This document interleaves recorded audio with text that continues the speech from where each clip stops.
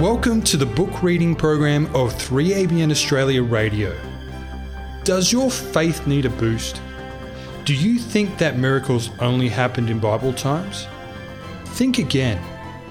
Compiled by Remnant Publications, the book Get Ready for a Miracle recounts true stories that prove that when we step out in faith, God displays His power in undeniable ways. Here is our reader, Sandra Ashton.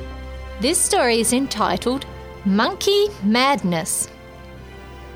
Malachi chapter 3 verse 11 says, I will rebuke the devourer for your sakes, so that he will not destroy the fruit of your ground, nor shall the vine fail to bear fruit for you in the field, says the Lord of hosts.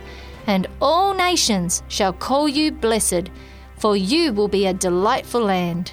And all nations shall call you blessed, for you will be a delightful land, says the Lord of hosts. It was the time of year when the monkeys came, wild and destructive, to the fields that provide food for the people of India. When the monkeys came, the villagers armed themselves with sticks and positioned themselves in their fields and near their homes, ready to battle back this destructive band of unarmed intruders. However, this year something was different in one particular Indian village. A small number of families had accepted Jesus as their saviour and worshipped each week on Sabbath in one of the family's homes. What would they do if the monkeys came on God's day of rest?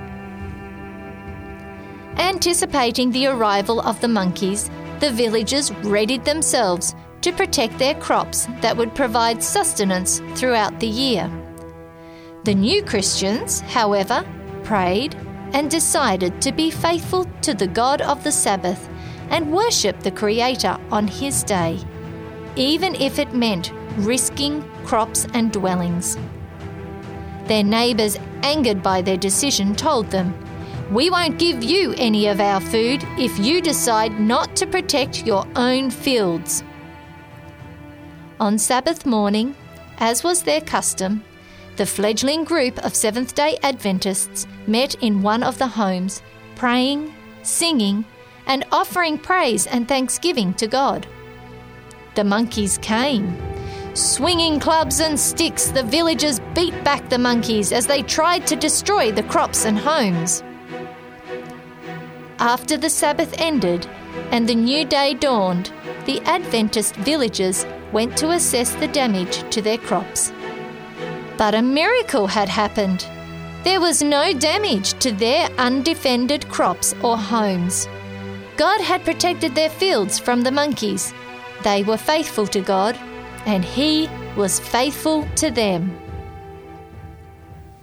A reflection associated with this story comes from The Great Controversy, page 208. While principalities and powers and wicked spirits in high places were leagued against them, the Lord did not forsake His people. Could their eyes have been opened, they would have seen as marked evidence of divine presence and aid as was granted to a prophet of old. When Elisha's servant pointed his master to the hostile army surrounding them and cutting off all opportunity for escape, the prophet prayed, "Lord, I pray, open his eyes that he may see." 2 Kings chapter 6 verse 17. And lo, the mountain was filled with chariots and horses of fire, the army of heaven stationed to protect the man of God. Monkey Madness was written by Roger Stone, who founded Stones Valley Foundation to meet needs in India. The ministry operates 3 orphanages, sponsors a Christian television program, and provides training and support for pastors. You can visit stonesvalley.org for more information. You've been listening to the book reading program by 3ABN Australia Radio, featuring Get Ready for a Miracle.